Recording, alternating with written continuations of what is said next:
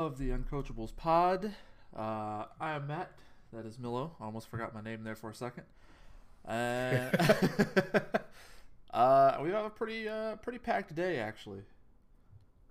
Yeah, we do. We're kind of recovering from last night's hour 40 NBA draft pod that we had. Um, some fun stuff took place overnight and into today.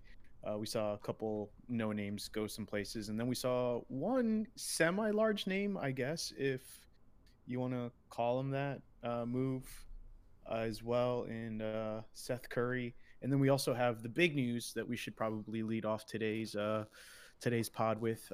We want to get some F's in the chat for our boy Klay Thompson, who looks like will be out for the year with an Achilles tear. Um, by all accounts, though, this is not a career-ending injury, which is very, very exciting. Um, but it definitely does put some questions into what Clay's going to look like when he gets back to full fitness. Um, I guess I mean, all this aside, right? So this is another season that Thompson is gone. Clay is entering year 2 of a 5-year deal, so he's totaled at close to $190 million that he holds in guaranteed salaries. This year he was primed to make 35.3 million. Next year 37.9, 2023 40.6, and then in 23-24 43.2. So a little bit of a backloaded contract for him, which is fine. But I think the big question that we have to ask ourselves here is, can the Warriors compete without him? Um, First of all, this kind of sucks. He's a really fun guy to watch play, and he's probably the most complete two guard in the NBA nowadays, with his defense and his shooting. And playmaking. Really, the guy's a fantastic passer, which kind of gets overlooked because he's so good defensively and such a historically good shooter. So hopefully he gets better and rehab soon. To answer the question, they can compete. Kerr is good enough. Steph is one of the best to ever play. Draymond should be healthy and good enough, and the kid Wiseman should probably step in and have a pretty decent role for them. So, like, compete, yes.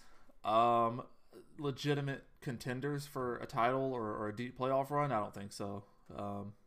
And look, Mm, Wiggins isn't an awful player, but he's not Klay Thompson. Um, Nobody in the right. league right now, not named Steph, is not Klay Thompson. So they're not going to be able to get the shooting and the scoring or the defensive acumen that they got from Klay Thompson from Wiggins or from whoever they go out and maybe pick up or whatever they end up doing with the rotation. They'll be good enough to win some games. They won't be. I don't think they're legitimate title contenders without Klay. Yeah, no, I agree with you there. I mean, the fact of the matter is this: Clay has never shot under 40% from three in his entire career, which is absolutely fascinating. That's I think nuts. I hold him in Dude, I think I hold him in the top 5 all-time pure shooters in the NBA, and I know that's a wild statement to make, but if you look at him year over year, he's only gotten better. And I mean, it helps that he has one of the other top 5 best shooters of all time in the Yeah. NBA with him in Golden State, right? But it's an absolute shot to Golden State. I mean, I had them primed to at least make a second round exit in the playoffs this year. I think this year, without him there, it'll be a little bit more difficult for Kerr and the crew. Um, but like you said, Wiseman, Draymond, Steph, plus Wiggins could be interesting. I don't know if it's enough to compete against, unfortunately, I hate to say this, the Lakers, Portland, Utah, now, as of things have kind of stacked up, the Clips and Phoenix.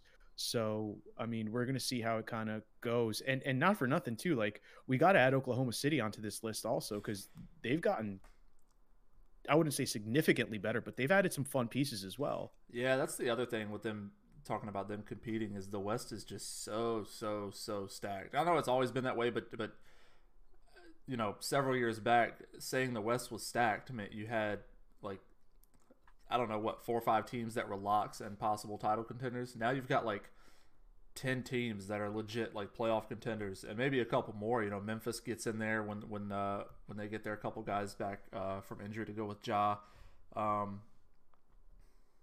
New Orleans maybe. They're really young and inexperienced, but you never know. But like even still, they're a team that could beat a bunch of teams on any given night. They've got enough star power and enough players to do it. But the West is just nuts, and I think without Clay, they just there's no way.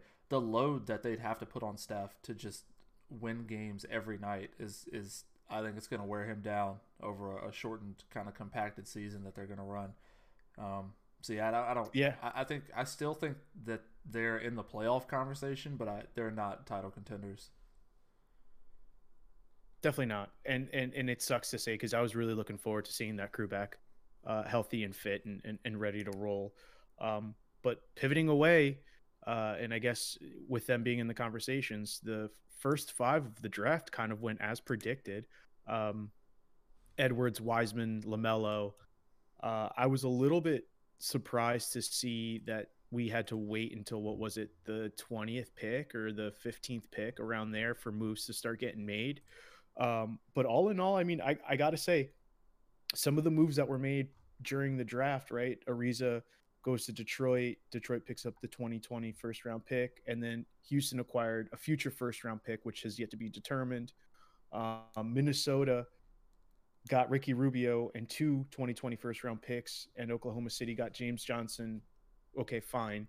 Plus another 2020 first round pick, which totaled the number to 17 officially as of last night, which is still fucking crazy. A couple other notables that I just wanted to call out here.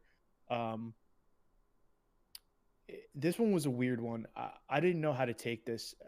So Oklahoma City dished out Cassius Winston, and then they got Vit Krejci, who's a point guard from, I want to say, Serbia or some shit like that, and then Admiral Schofield. In my opinion, it just looks like Oklahoma City is literally priming to do full-on rebuild. Yeah, that's with SGA. That's purely a pick stash, I would think, an overseas pick stash. Yeah, I agree. And it just, I mean, you know, realistically speaking, it looks like there's just a full-on rebuild going on in Oklahoma City, which I'm comfortable with. I mean, you know, you mentioned it the other day on the pod, but like the one big negative against Presti was James Harden, but he also drafted James Harden, Westbrook, and Durant. So, I mean, if a guy could potentially, and Adams too, if he wants to find talent, I think he can do it. And there's a shot that with 17 picks, you might hit something big eventually. Yeah, for sure. They're still gonna be competitive as they are. SGA is just so good. They still have guys like Steven Adams, some veteran guys around there. Like they're still going to be good. They'll be, I'd say, good as in, you know, they'll battle for a 7 or 8 seed probably, but they'll still be a factor for sure, even during a rebuild. Which, I mean, when you're so blatantly rebuilding, that's a really good thing to be able to hang your hat on. Yeah. And the flip side of this, one of the other ones that I didn't get to call out was Dallas gets Josh Richardson and Tyler Bay for Seth Curry, which brings Seth Curry to come and play with his father-in-law, which leads me to believe that him and his wife have yet to have sex, and Doc wants to make sure that he doesn't do anything crazy. I like that move for both teams. That's another. Yep, I agree. I think Seth gives the team. I mean, he can operate as a point guard. He can also operate on the wings when he wants to. Good ball handler, gives them another dimension that I don't think they had. And then, you know, the flip side of it is too, they got rid of that Horford contract and pick up Terrence Ferguson and Danny Green, who they flipped already. If I'm not mistaken, right? Danny Green. Oh my gosh. I've got so much stuff open here, and Danny Green is not one of them that I had to. Don't worry about it. No one cares about Danny Green, bro. Danny Green ain't it, bro. It's not a big deal. But I mean, yeah, it's been interesting. They have not. They haven't flipped him yet. Right. Okay. Yeah. But that's like that's really good. Like I really like what they've done there in Philly. They really need, the only way to figure out truly if Simmons and Embiid is going to work is you have to surround them with shooting, and they're finally being surrounded by that. So for all his struggles, you know, in key moments last year, Danny Green's still a 3-and-D guy. They went out and got No, he's Curry. not. He's not even. No, he's not. He's not even that. He's not even that. He's not a 3-and-D guy. He's just literally a body on the floor. They picked up a body. They went and got Curry, who was, if his brother wasn't an all time great, like we'd be talking about Seth Curry as an all time great shooter. The man can fill it up, and that's something they desperately needed. And I think that's a really really good pickup for them, at the expense of Josh Richardson, which kind of sucks. But on the flip side, Richardson's really good for the Mavs. I think Yeah. he won't have to be a primary scorer with Luka around, which is fantastic for him, and he's great defensively. And he could still And get you KP. 17. Yeah, he could still get you 17, 18 a night too, if you need it. So Yeah. I think that's a much more And comfortable fit for Jay Rich, and a pretty good match for both teams here. Tyler Bay, who's, I mean, whatever, right? We'll find out what that can turn into for the Mavericks, but I think all in all, they're in a position. I think they learned very quickly last year that one of them gets hurt in Porzingis or in Porzingis or Doncic, and things kind of fall apart pretty quickly.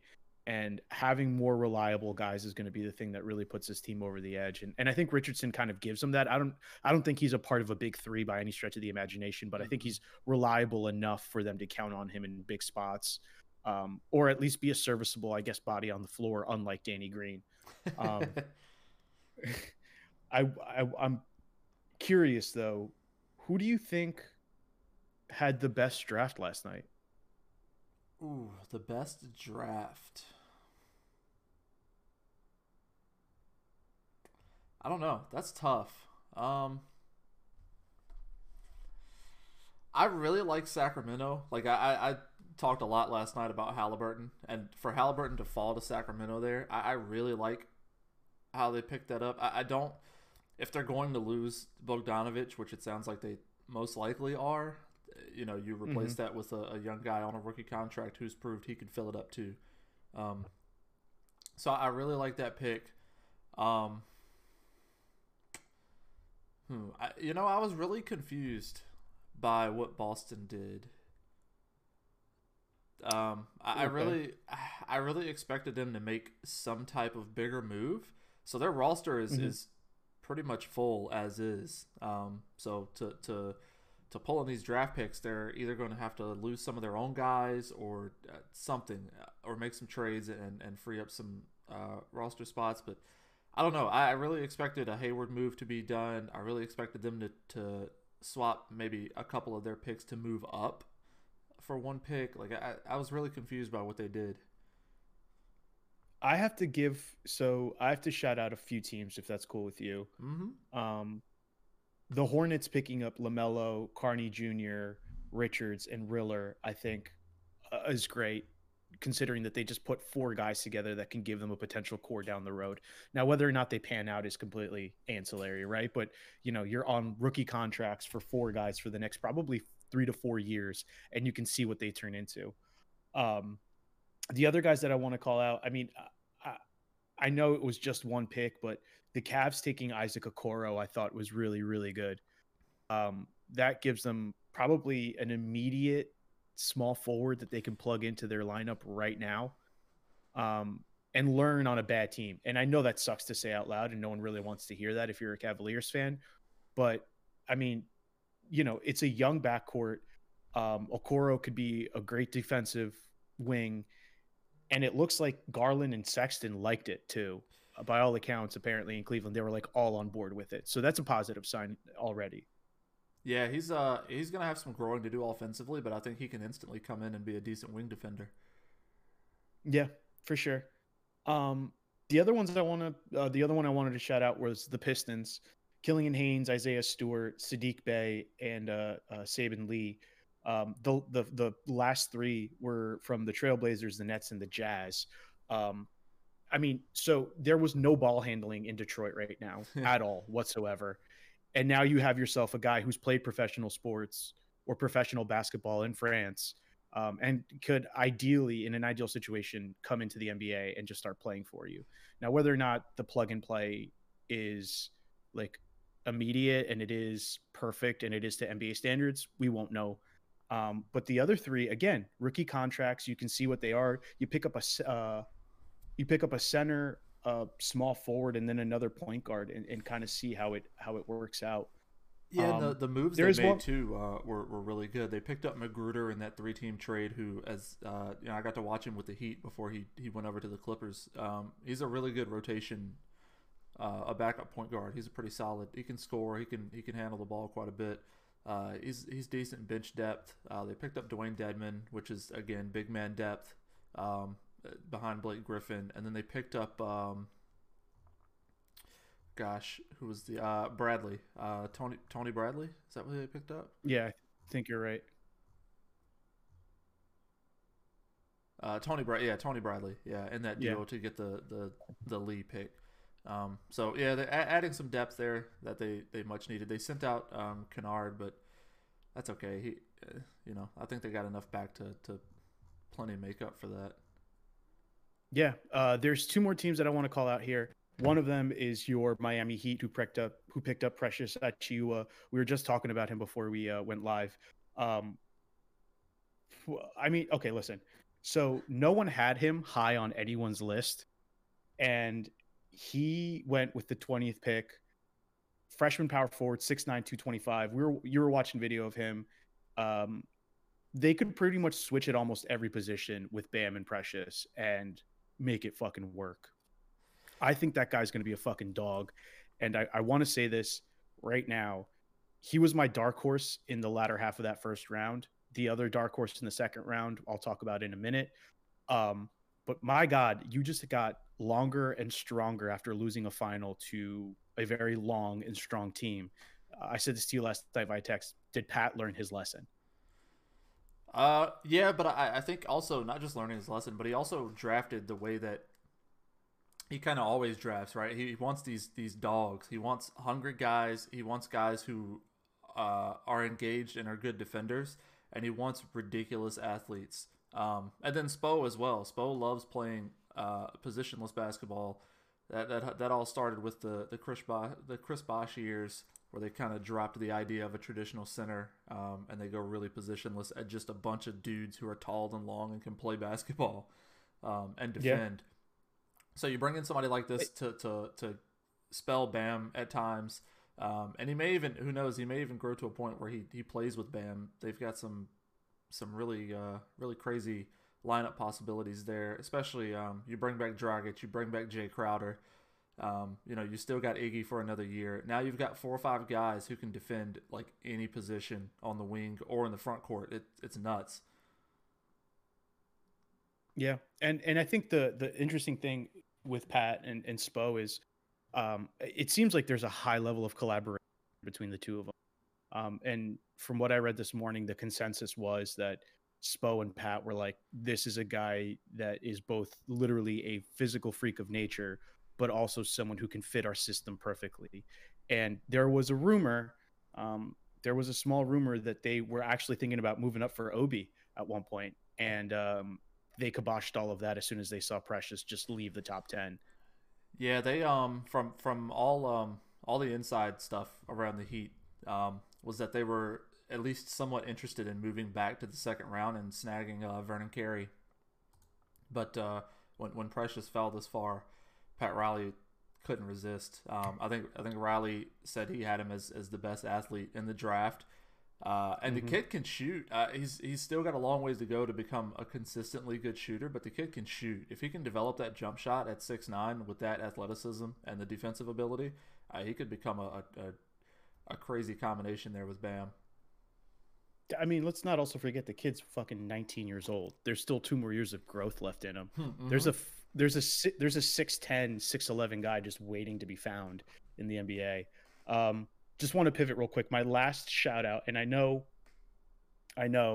um, this is kind of a tie. Unfortunately, I'll do the first one, which I think is a little bit more interesting for me personally, being in the Northeast. Um, the Knicks, man, Obi Toppin and Emmanuel Quickly, um, probably probably I would say that for me it was the Knicks that had the best draft. And the only reason that I say this is because they have not done very well over the last few years. Actually, let me rephrase that. They haven't done anything at all that's been interesting. RJ Barrett, fine, last year was an interesting pick. But it wasn't anything out of, like it was just a guy from Duke or North Carolina or wherever the fuck he's from. Mm-hmm. And Obi coming in as, the Naismith Player of the Year. And then Emmanuel Quickly, who was also what I think he was the ACC Freshman of the Year or like Player of the Year. I want to say, I forget. I think he won some little award too. I mean, listen, Quickly is a 42.8% 3-point shooter. Toppin is a literal workhorse and a New York boy. Could there be any better story for the Knicks than that by itself? No, I watched Toppin a lot in college. I really like his game. I really like him as a person. And for him to stay home and put on a Knicks jersey, I think is going to be fantastic for the franchise, for something that they can sell, right? But also he's a guy who can come in and immediately be a solid player and a solid lineup guy, and possibly play alongside Mitch Robinson there, and they could have a pretty nasty front court. I do want to call this out though, and this is something that I think we should probably address very quickly. Let's go through the last 10 Naismith Award winners, okay? Real quick, just so we're aware of how much better Obi Toppin has the possibility of being. Evan Turner, yikes. Jimmer Fredette, yikes. Trey Burke, yikes. Doug McDermott, who? Frank Kaminsky, yikes. Buddy Highfield, yikes. Frank Mason III, yikes. Jalen Brunson, jury's still out. And Zion Williamson. So these are the last 10 guys who have won that award that are in the NBA. Before that, some other notables. You have Blake Griffin, Durant, Bogut, Shane Battier, Kenyon Martin, Tim Duncan, Glenn Robinson, David Robinson, Ewing Jordan, Ralph Sampson, Larry Bird. I think Buddy Hield is the best player you called out there. The last 10 years. We'll see. I mean, I think Jalen Brunson has a chance to be a very good NBA player. Maybe. But I think Buddy Hield is probably the best one there, talent-wise. He's become monstrous offensively.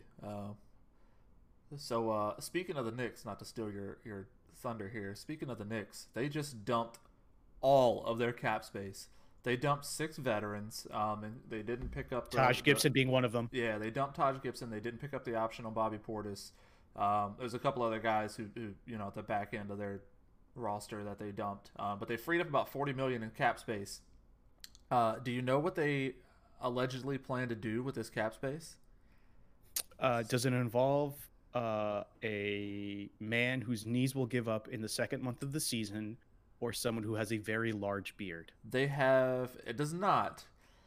This one might surprise you a little bit. They have great interest in signing a particular white guy from down the road in Boston who is likely to decline his player option this week. Gordon Hayward, huh? Yep, they have great interest in signing Gordon Hayward. He's probably, the signs are that he's very possibly going to decline his $34 million option with Boston, and the Knicks immediately seem intent of offering him every penny they have available in cap space. I don't like that. I kind of do. I kind of do. I kind of do. The team they're building down there to get Hayward as Hayward's a great scorer. He's people kind of forget because of his injury in Boston, and he hasn't been around a ton. And they have Tatum and Kemba and all these other guys who can score, but Hayward can light it up. He's a fantastic wing guy who can get you 25 a night if you need it. I think that'll open that offense a bit for those young guys, and it'll free up the paint for Toppin and Robinson. That's for sure. Yeah, I want to add to this too. I don't know if I like the money they're going to have to pay him, but I do like. That's the what move. I'm saying. Yeah, I do. Yeah, like the I don't move like the amount of money that they're going to throw that way. Yeah, I like the roster construction, but maybe not the money. I think low key, I think the Knicks have kind of realized that they can't get the big name signing after going Durant, Kyrie, LeBron. They went after Wade at one point, didn't they? When he was on a stretch, when he was like kind of sort of thinking about leaving Miami at one point. I'm pretty sure they went after like anybody available over the past 8 or 9 years. And I think this is smart though. They've come to terms, but to give Hayward $40 million is a lot of money, and I personally I don't like it only because I don't see him. I mean, all right, listen, Robinson's fine. If Emmanuel quickly really does turn into something interesting, it'll be okay. But like, is Hayward going to be who's your one? Like, really, who is your one? It's I not mean, Barrett. I don't necessarily think it's about having a one. I think it's about having reliable scoring while developing Barrett and Knox to be scorers, as well I as your mean, big guys. the flip side of that too is that do you really think that any of those guys who have gotten hurt in the last 2 years are going to last in a fucking Tom Thibodeau system? Uh, that remains to be seen. So, I mean, I have questions, but there is one more thing I want to shout out with the Knicks. Uh, Jersey boy and Seton Hall alumnus Miles Powell got his contract with the fucking with the Knicks. That made me so happy, dude, to read that this morning. If there's a guy if there's a guy who has the potential to turn into a much better Steve Kerr, it is him. He can't yam the ball at 6'3", but I'll tell you what, bro, he's wet from anywhere on the floor. I will send a link of his highlights to anybody who ever wants to watch them, and they're filthy. What he did against Oklahoma a couple of years ago was wild. Him against Oregon, I want to say it was last year, was insane. They just picked up a lot of wings and a lot of scoring off the bench, I think, for cheap, really. And the other one who actually got signed from Seton Hall was Romaro Gill, who's a 7'1" Jamaican freak. He went to the Utah Jazz, so be prepared for the Jazz to have basically the Twin Towers out in fucking out in Salt Lake. So the other half of that tie that I wanted to shout out was the 76ers. They picked up Tyrese Maxey, Isaiah Joe, and Paul Reed. I gotta give them. I mean, the Knicks and them, I think, maybe had the two best drafts. The experts are gonna say otherwise, but getting rid of Horford, adding Seth Curry, like we mentioned before, and then bringing in Tyrese Maxey. I mean, and Paul Reed, I have to say, I watched him play in the Big East. Not bad. Reed's a great defender, and Isaiah Joe's a solid shooter. Tyrese Maxey was probably one of the biggest surprises, I think, in terms of him and Precious falling into that late 20 spot. But I got to give him credit. I think overall the Sixers have done their due diligence. And by the way, what did I say to you? Daryl Morey is going to fucking pull something out of his ass. And so far, so good with Daryl Morey. He's kept good on his promise. Yeah, he's certainly doing more for that roster than Brand did at any point last season. Yeah, well, I mean, I think it's Morey and Elton Brand at this, but I think Morey is the one kind of like running the ship, right? They say Brand is still running things, but I mean, these moves were not Elton Brand moves. I don't think these were very Morey-esque moves. Yeah, I liked all of them, and I'm very appreciative what that might mean. People who lost the draft. Do you have anybody who fucked up royally? Like I said, I think Boston, and not necessarily because of who they picked, but because of what they didn't do. You know, they have a title contending team right now, and instead of using all the capital they had and players, like they didn't do anything. They just drafted a bunch of guys. Like I don't, you know, this isn't, like I said, nothing against the guys they picked, or, you know, some of these guys may turn out to be good, but Desmond Bane's a big time scorer. They got at 30. Duke can light it up. So I mean, it's not like they drafted bad players. It's just that they had the capital to go out and do something to add to their already young team and already really good team right now, and they didn't do it. You know, I think, I don't know if that puts them a step behind some of the other teams in the East, but it certainly doesn't put them a step ahead or keep up with some of these other teams. So yeah, I think it's weird to say a team with 3 first-round picks loses a draft, but I think in this case, yeah, I call them kind of losers of the draft. My pick will go to the Suns. I understand that they drafted Jalen Smith at 10, and they saw a lot of potential as a 6'10", 3-and-D guy. But they had Devin Vassell, Tyrese Halliburton, and Aaron Naismith on the floor available to them to be drafted, and they decided to go with the kid from Maryland, who, okay, by all accounts, he's filthy. Don't get me wrong. The guy can block shots. He can definitely defend. He can pull up when he wants to. He's not big enough to bang at 6'10", 225. He's a little skinny. But I think the only way to say this is I was underwhelmed or maybe just whelmed by the pick. And the other one that I think, whatever. I know you're gonna laugh at me for this, but I thought the Lakers were gonna be a little bit more active, trying to at least get something for the future, and it doesn't look like they were prepared to make any moves whatsoever to get anything. That's like the good and bad of a LeBron team, right? Like all these LeBron teams do the same thing. Like you don't really plan for the future at all. You plan for this year and this year only, and then when the year's over, you'll plan for the next year and the next year only. It just kind of comes with the territory of having a LeBron team and knowing that you're a championship contender. Yeah, I mean they did get the kid from Washington. I forget his name, McDaniels, Jade McDaniels. They got the big guy from Washington for some depth there, but yeah, I don't know. It's kind of run of the mill for LeBron teams. You don't see any team with LeBron planning for the future because you have LeBron James, and for them they have Anthony Davis as well. So, but they went out and made the trade for Schroeder. I think that was kind of makes up for draft picks and whatnot. That was a really good move for them. So I don't hate what they did. I think that was the spot. That was the spot that they let go at 28, right? So they ditched the pick and whatever else at 28 for That's Schroeder. Right. Yeah. McDaniels won't go to them. Yeah. So I mean, we'll see. I'll be honest with you. It's going to be really interesting to see Ricky Rubio back in Minnesota. By all accounts, he's happy. He was happy where he was and all that other shit. But I wanted some, like, if I'm looking at the level of activity by NBA teams, I'm a little bit upset at the Lakers. And I mean, granted, the Suns have done the most in order to get their shit done. But that draft also, I thought was incredibly weak for them too. I just the pick itself. I mean, especially with the three options you had on the board. But it looked like they were willing to go size to compete immediately with, what's in the West. I know that fucking news is going to be flying through for the next 24, 48 hours, and it's going to be an absolute disaster for us in terms of like, how do we keep up with it on Monday?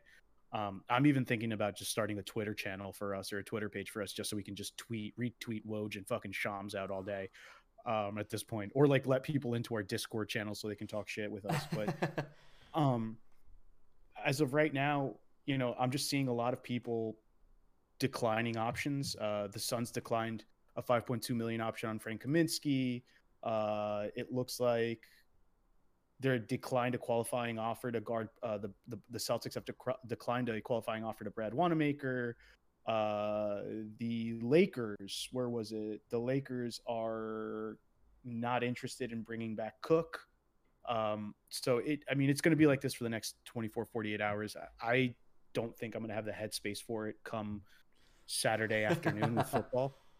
So I'm going to pay as much attention today and tomorrow, see where the chips fall. You got anything else for the NBA? Enes Kanter also throw it in there. He picked up his option, so that's even one less roster spot that Boston will have available. It looks like they're really trying to make it work up there in Boston, but I don't know. We'll see what happens. Yeah. There will be some interesting stuff going on with them. And maybe not so much, maybe Hayward will just decline his option and that'll be that. Boston won't really have anything to do with it. But that'll be interesting. That'll be interesting. I guess we'll see where it goes and how it goes. All right. You want to switch over to football? Yeah, we're about halfway in, so let's do it. This is going to take a minute too. And we have a few hours until we can finalize. I'm fucking excited here. All right. I think we should talk about last week real quick. We both came this close at one point on Sunday. We both had the lead at one point on Sunday in our friend's pool pick. We ended up getting burned in a multitude of ways. But probably the worst one was the Sunday night game that really did everybody in, because everyone had Baltimore up and down the line. Yeah.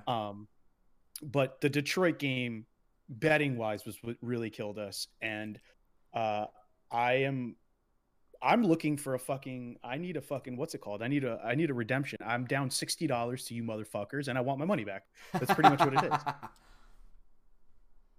I'm down $60 and I want it back. I want my money and I want it now. This could be the week. I think this could be the week. but I have to, you know what? We got to play it smart here. So let's start off with the big one tonight. Arizona going to Seattle.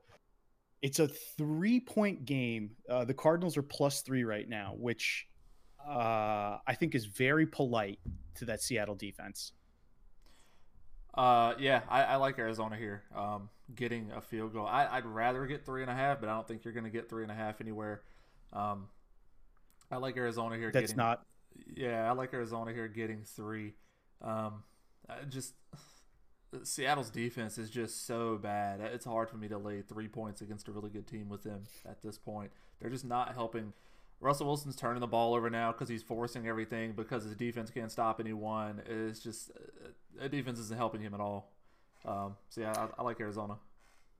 There is, I mean, Not to mention from Arizona's riding like Kyler Murray's riding super high right now after last week's heroics and that yeah, confidence is through the roof right now. Big divisional game. I like Arizona getting the points.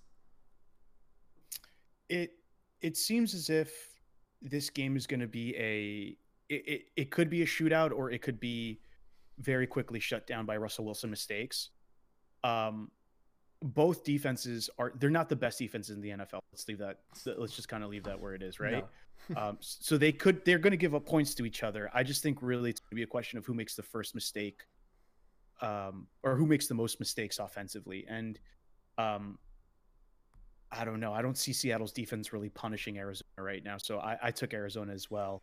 I also I took the Cardinals to cover too. I think that's going to be, I don't want to say easy money, but as close as you can get to a sure thing this week.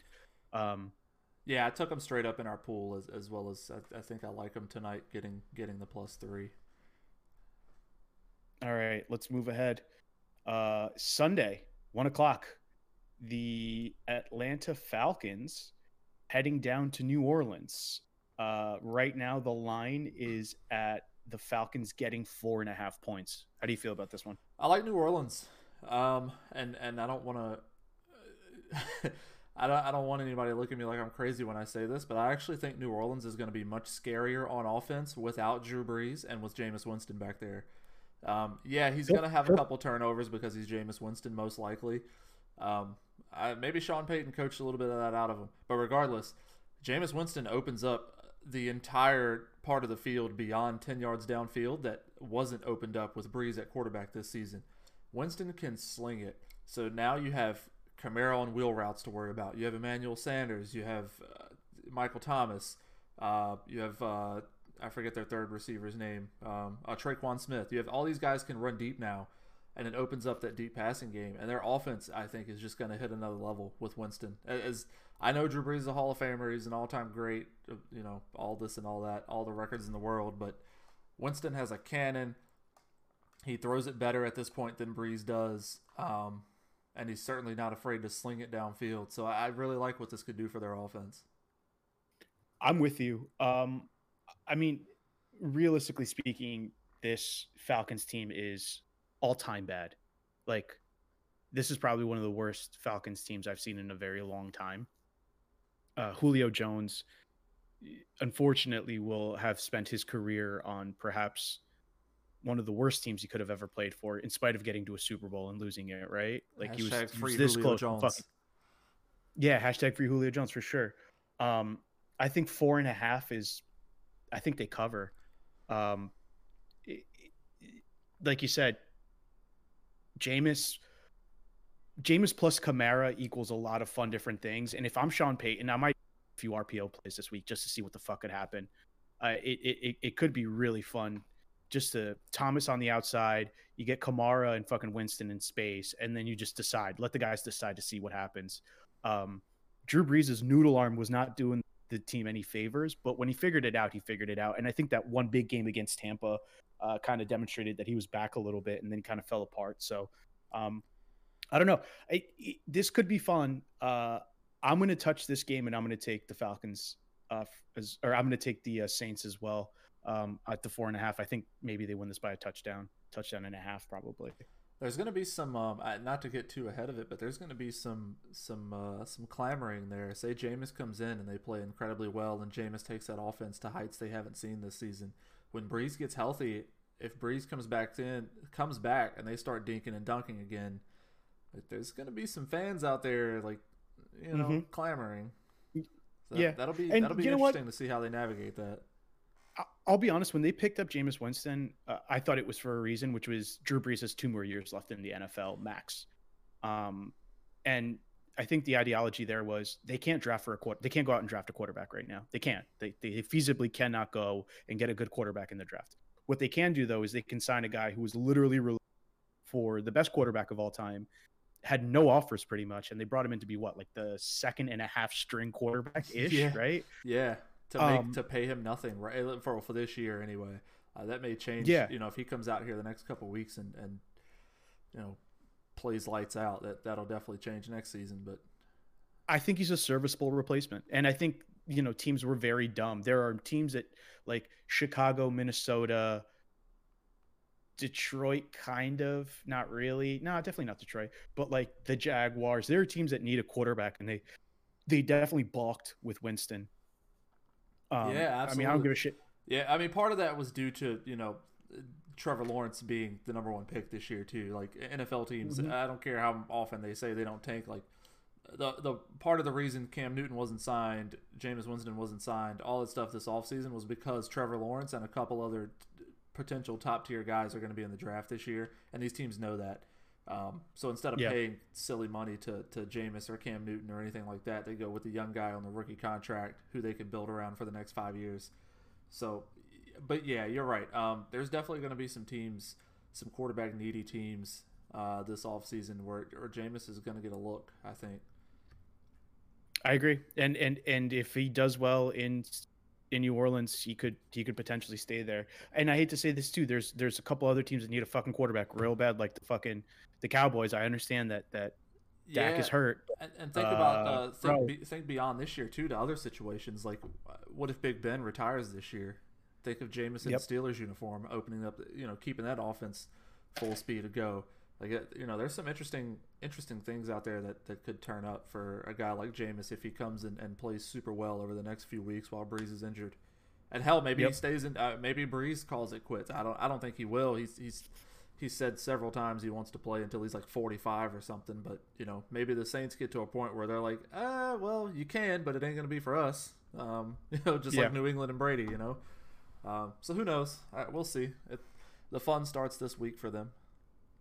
We'll find out. Yeah. The next 1 o'clock game, Cincinnati traveling to the Washington football team. So before I give you, I so we got burned last week, and I think I learned my lesson. So right now, Cincinnati's getting +1. That is a fucking disaster. I don't want anything to do with this game. But in the pool, I'm taking the Washington team. I actually took Cincinnati. Really? I like Joe Burrow, man. Like they're competitive in almost every game they play. They have some weapons on offense. If they get Joe Mixon back this week, it helps their offense out tremendously. T. Higgins is a monster on the outside. Like I like their defense is awful, but the Redskins aren't exactly equipped to punish that super hard. Outside of Terry McLaurin, um, Yeah. yeah, I picked Cincinnati. Do you take the line on that one? Absolutely not.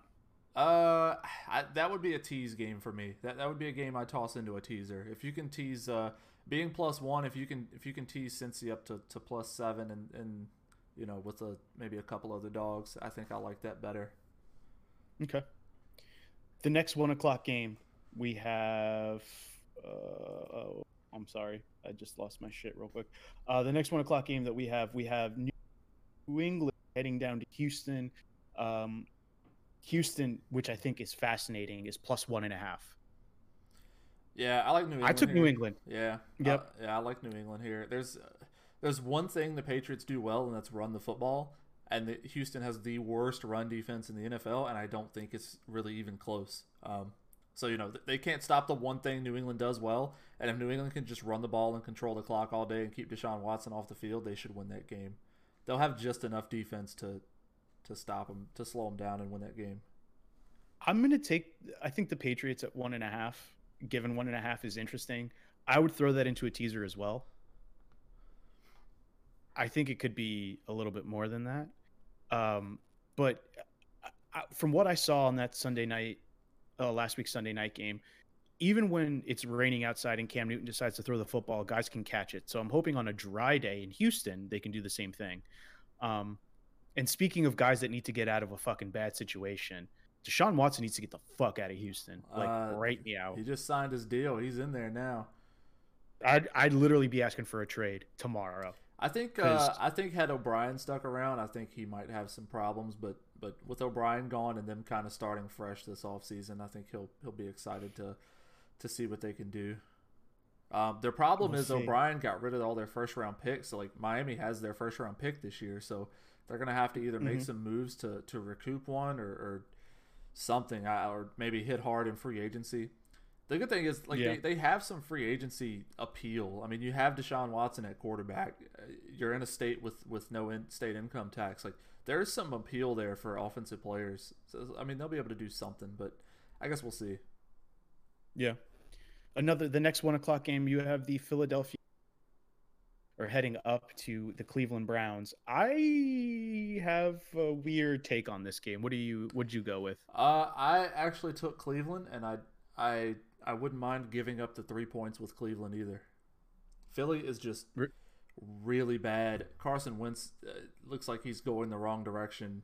I gave him praise several weeks ago for keeping his team in these games, despite them being pretty bad. But, I mean, he's kind of gone the wrong way since then. And, Philly's just really bad. I got Cleveland.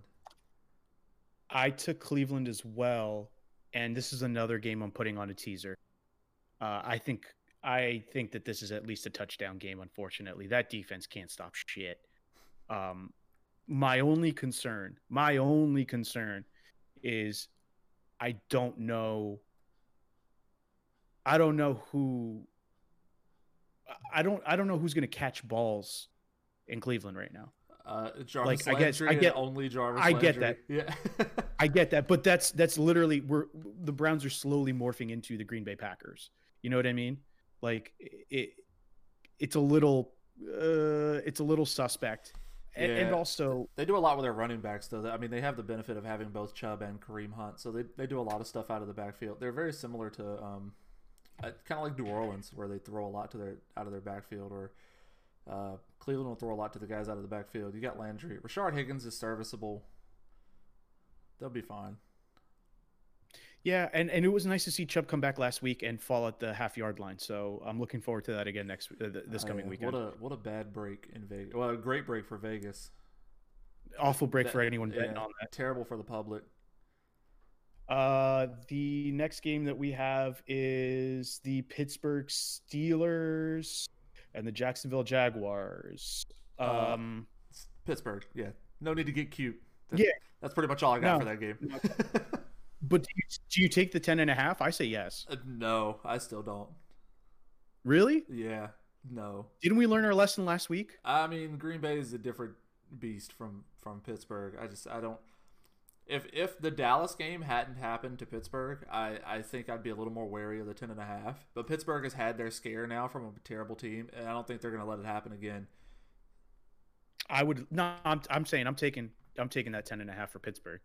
Oh, giving the 10.5? Yeah, I'll give the 10.5 all day. Yeah, I'll give the 10.5. Yeah, absolutely. Yeah, I want that. I want that 10.5, and fucking let's make it 14 and call it a day.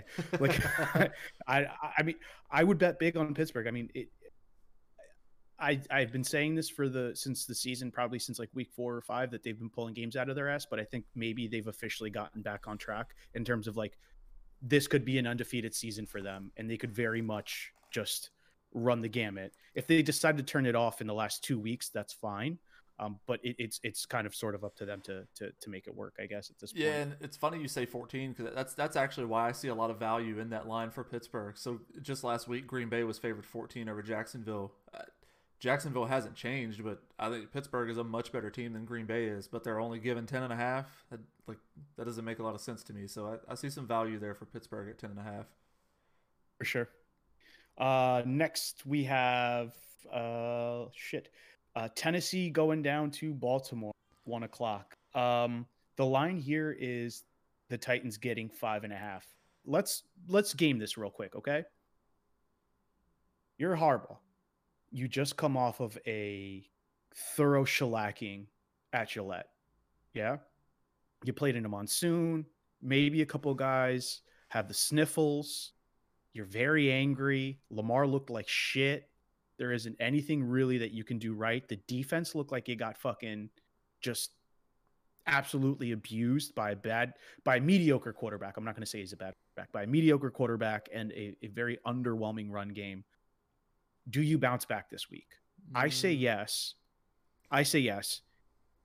However, what is the weather looking like this weekend in Baltimore? I actually say no on the bounce back. I picked Tennessee here, and I think I would take the 5 too. And maybe that'd be my teaser pick to throw in with Cincinnati. Sorry. Yeah, maybe Tennessee at +5 would be my teaser to throw in with Cincinnati. But yeah, I took Tennessee straight up in our pool. I've been waiting on the Baltimore bounce back all season, and it just hasn't really happened. Their offense is just not good. Lamar's been bad all season statistically, much worse than what he was last season. Like, way, way worse. Not just like a little bit of a fall off. It's been way worse. They don't seem to be able to run the ball, despite the fact that they have 3 good running backs there. The defense is kind of sketchy at times. Yeah, I don't see it. And Vrabel in Tennessee had them figured out in the playoffs last year. Maybe that adds some juice to Lamar's fire and whatnot coming in after Tennessee shellacked him in the playoffs last year. But I don't see it. They have to prove it to me before I'll believe that it's there this season. So you're taking Tennessee, huh? Mm-hmm. Yep. Interesting. This is an interesting pick. Yeah, Baltimore's got to show me something before I'll believe them. Okay. I took Baltimore only as a bounce back game, but I think we've gotten burned on 2 bounce back games this year as it was. So maybe it's time to switch that pick over. Let's take a look here. The next one that we have, oh God, this one really hurts my fucking soul to talk about. Fuck. It's terrible. I can't even talk shit. It's just, I can't. It's sad. 4:25 on Sunday. Green Bay goes to Indianapolis. I took Indianapolis. I thought you were going the other 4:05 game. No, not yet. Not yet. I won't talk about that one yet. Because I mean, what's the point, dude? Like, fair. You already know how that's gonna go. I actually went with you. I took Indianapolis on this too. I think Green Bay is. Green Bay's got 1.5 though. Green Bay's got some cracks. Indy's defense should be able to do enough against the one receiver Green Bay has. The defense should be able to slow them down a bit, and I like Indy here. I don't think Green Bay is as good as their record. That's pretty much all it comes down to for me. I'm not touching this game with a 10-foot pole. I think 1.5 is absolutely disgusting. I would maybe take Indianapolis straight up, but even that's kind of questionable for me right now. I'm going to leave this game alone, but I did take Indy for the pool. Like you said, the defense is too good. There's not enough on the Green Bay offensive side. The only way that this game gets decided any quicker is if Aaron Rodgers runs for 90 yards in this game, because they don't have enough really to make anything work on the offensive side of the ball. Also, Indianapolis has sneakily one of the best defenses in the NFL. Mm-hmm. So this is going to be a shutdown, very, very, very, very, very big shutdown, I think, for Green Bay, and they're going to learn a very lesson in Indiana. Let me just move ahead, because this one's pointless. The Jets going to LA, getting 9.5 points at 4:05 on Sunday. I took the Chargers, obviously. I also took the 9.5. I think the fucking Chargers can beat them by 14 even. If Herbert showed us anything against a good defense last week, it's that he could probably obliterate a bad defense. Yeah, I obviously picked the Chargers here. I don't know that I want to mess with that game though, with the line. I don't know. Maybe that would go into a teaser as well. Not maybe. Why not? If I could tease that down with LA, that might be something I'd look at. How far down the line would you tease it? I don't know. I'd like to get it under a touchdown. The Chargers defense is not good. So Herbert's going to probably rip the Jets to shreds, and they're going to put up points. But the Chargers defense isn't very good either. So giving up 10 points with them or giving up 9.5 is a little bit of a scary proposition. I mean, gun to my head, yeah, I'm taking Chargers minus 9.5 because the Jets are the Jets. Right. and are but tanking for Trevor Lawrence. yeah, but I mean they got like I think Jamison Crowder's back healthy. Like they got some guys who can break free and score every once in a while, and the Chargers defense is kind of So Yeah, yeah, I mean maybe I we'll tease see. that. I'm not touching that as it is at the 9.5, but maybe a teaser. But yeah, for the pool's sake, I definitely got Chargers straight up. For the second week in a row, at 4:05, the Miami Dolphins are going to Denver. Denver, 3.5 points.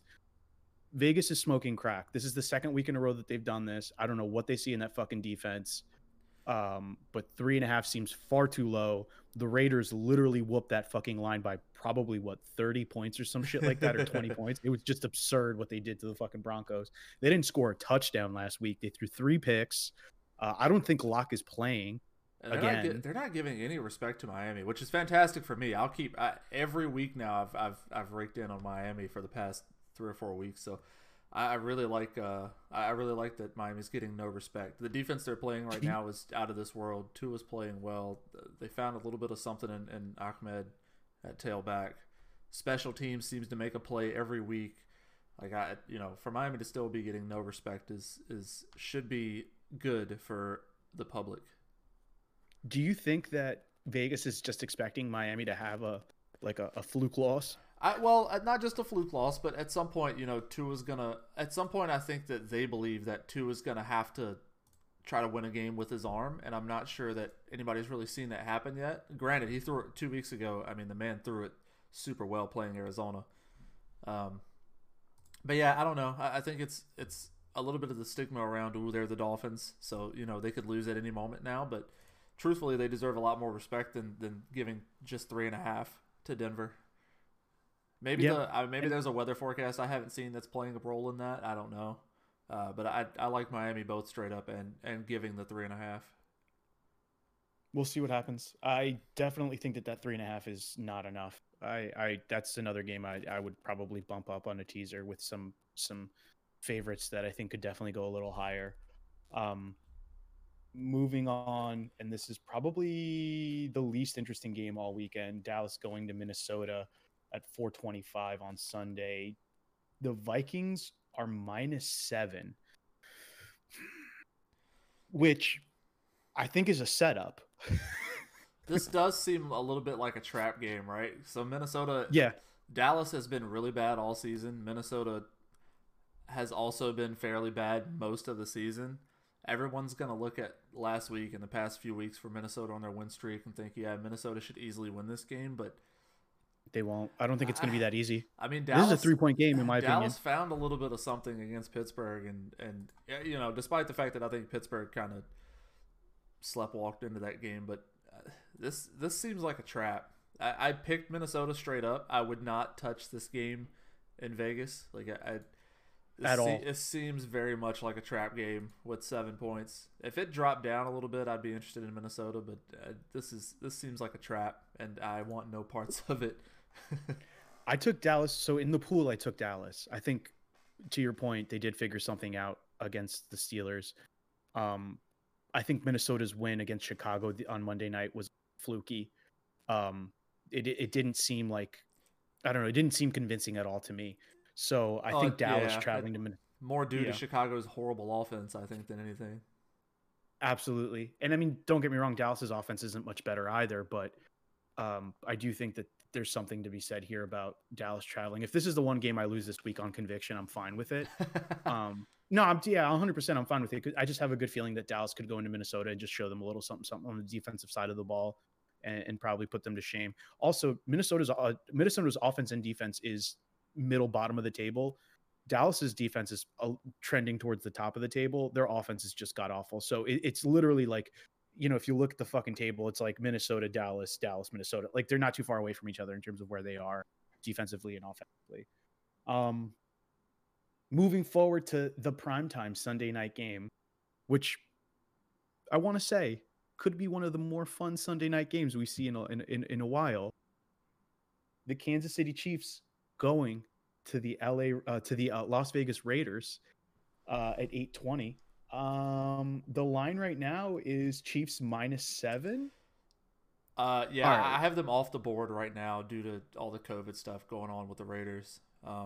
Yeah, I'm game. I took the Chiefs in the pool. I also think that if the COVID situation is that bad in Vegas, it could be a much larger loss than we think it is. Potentially, I picked the Chiefs here straight up. I think I like the Chiefs. Depending on what that line settles at, I still like the Chiefs. I think they're going to be out to prove a little bit of something. The Raiders beat them the first time they played, and the Chiefs just didn't look very good against them in that game.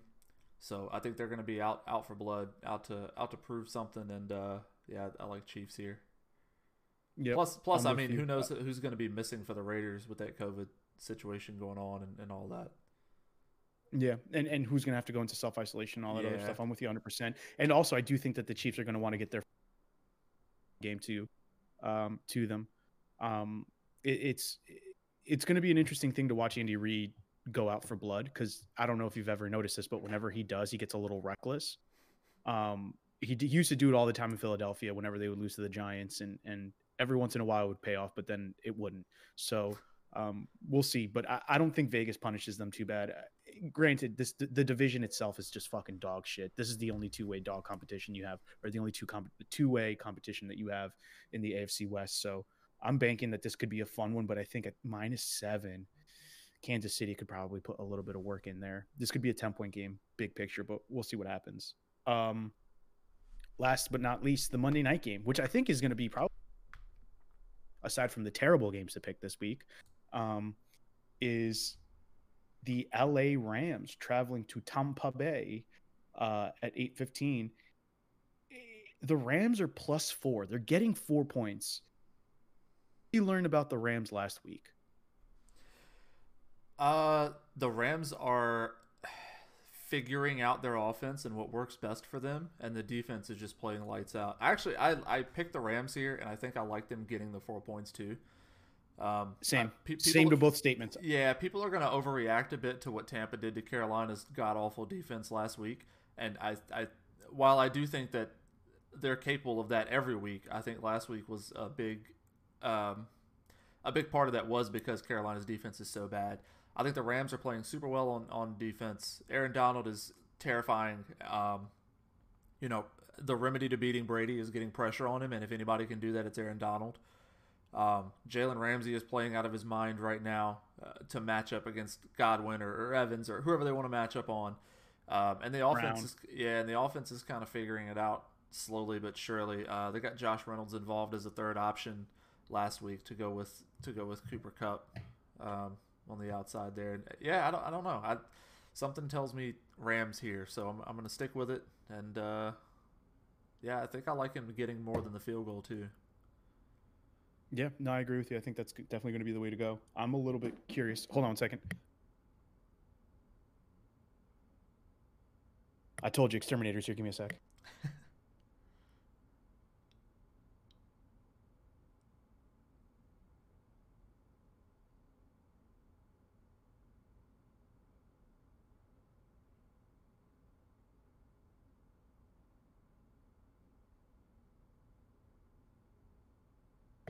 Called it. Towards the end, as always. Yeah, no, I agree with you. There's very little that leads me to believe that this could end up badly for anybody.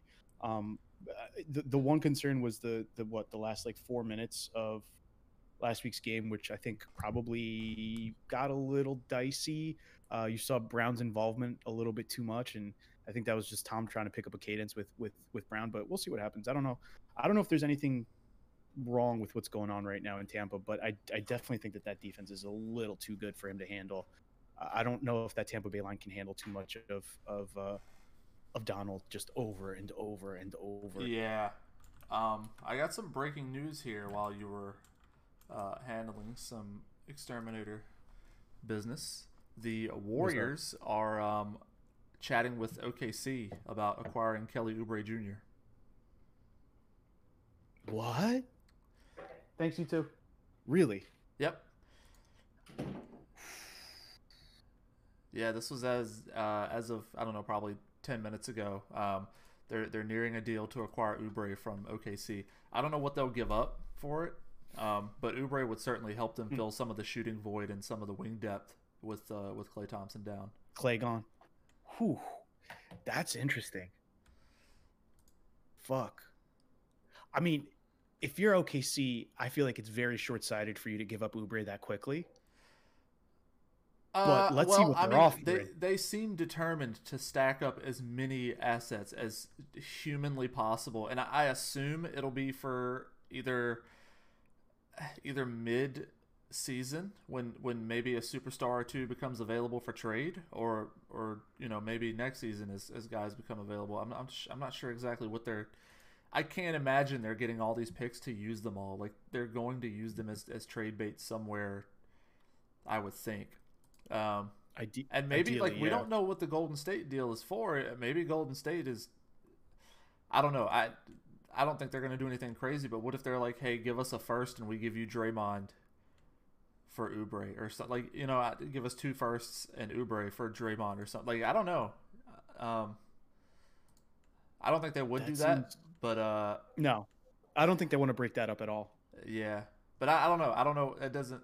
There's nothing out there right now what Golden State might be offering or what the deal may surround around other than Kelly Oubre going over to Golden State. Hmm. I don't know. I Presti is just hoarding picks right now. Like they're the one ring or something. Like the man is hoarding over there. Yeah, I have a sneaking suspicion he's going to probably set up. Do you think that if he could, he would just literally unload 5 first-round picks for fucking Giannis? If he could, yeah. I mean, I think most GMs probably would if they could. Maybe Because not that's the only thing. five would be a lot. Maybe four and a couple pick swaps. Maybe. I don't know. You literally go up to fucking Milwaukee right now and you go, I got 5 picks for you in the first round in the next 4 years. You're gonna say no? I don't think so. No, I mean it would be tough. Like you also have to think the team that you're getting. So the pick swaps. I don't know. So the team that you're giving Giannis to, you have to assume that team's instantly going to be much better. So their picks are instantly going to be much later in the first round. So you're not going to have like lottery picks. But if you could finagle a couple of those being unprotected, maybe then you've got You something. might have a little something something. Yeah, Yeah, I agree. it's definitely possible. I mean, especially midway through this season, the Bucks don't get the moves done that make Giannis happy, and Giannis doesn't sign his max in December. Maybe Presti starts making some calls and offering a table full of draft picks for Giannis. I don't know.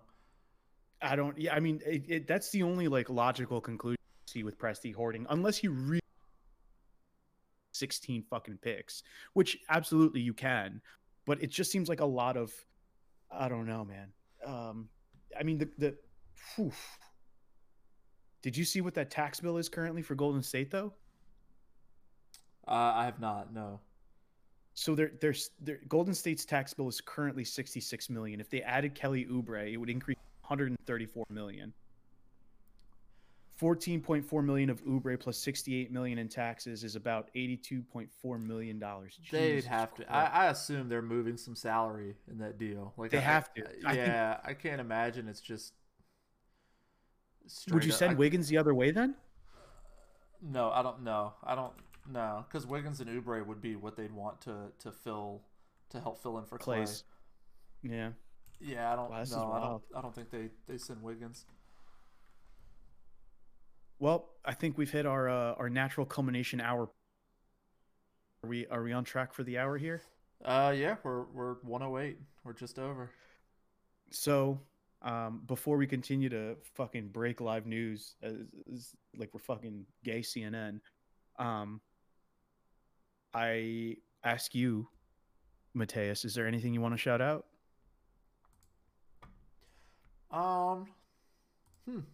That's a good question. Shout out Pat Riley, man, for being Pat Riley. This dude somehow the stud athlete that he wants falls to him every year in the draft, and it's amazing. I don't know how he keeps doing it. I can't wait until they sign 3 undrafted guys who go on to be MVP or all NBA next year or something. Like it's nuts what he keeps doing there. Yeah, I mean that's a solid shout out. I mean I was equally impressed with Pat Riley. I think if there's something to be said about a guy who's been around the league, touch and the answer and just needs to pull rings out onto a table to get Jimmy Butler to sign. That's all I need. That's all I need to be convinced to go to his team. I want to shout out masks and washing hands. Good Lord, yes. As of right now, Luis Suarez, Darwin Nunez, Matias Vina, and potentially 2 other soccer players from the Uruguay national team have tested positive for COVID-19. Oh yeah, Lucas Torreira. So folks, we're in a second round here in the great United States of America. I highly recommend that you fucking wash your hands. You wear a goddamn mask. Please don't go see family if you feel symptoms, or if your aunt's a crazy religious Jesus will protect us from COVID type of person. Just really take care of each other. This shit's real, and it looks like we're fucking heading into another bad round. As of last week or 2 weeks ago, it looked like the English Football Association was about to let fans back in to go watch games, and they kiboshed that shit today. So I 1000% recommend that you guys just take care of each other and take care of yourselves, most importantly, because this shit is not dying out. Yeah, just be responsible, man. Like there's so much hate and angst and all this other shit in the world today. But like, look, we're all in this shit show together, okay? Amen, brother. If we don't look out for each other and ourselves at the same time, and do this thing as a whole, like we ain't gonna be here that long. So look out for each other. Don't be an asshole. Just be a good, decent human. It ain't that hard. It's really not. And there's one other thing I want to put out. It's the fact that my boy right here has been potting with me for the last 2 weeks now since he's had his child, and he has not missed a beat. So I got to give big ups to Matt over here. Fucking delirious last night with a newborn. It was out rough. Here potting on the draft. Yeah, dude, I appreciate you, and that little girl is a fucking ray of sunshine. So let's take care of her by washing our hands and wearing masks, motherfuckers, please, because we don't want bad shit to happen to anybody, especially not the chitlins. Yeah, as always, thank you guys for tuning in. Whether it be live or you're listening on Spotify, we see the listens going up every week on Spotify, which is amazing. So thank you guys. If you want to tune in, I know we're not very good at pitching out a schedule on social media yet, but we're working on that so that you guys know when to tune in live on Twitch. Yeah, we're working. But if you don't catch us on Twitch, listen on Spotify. I mean, granted, Twitch is a little bit more fun because you get to see how absolutely retarded the both of us look. Okay, but I think we sound better on Spotify. Oh, for sure. Yeah, that's all I got today. Stay safe, stay sane. See you guys on Monday. Peace out, everybody.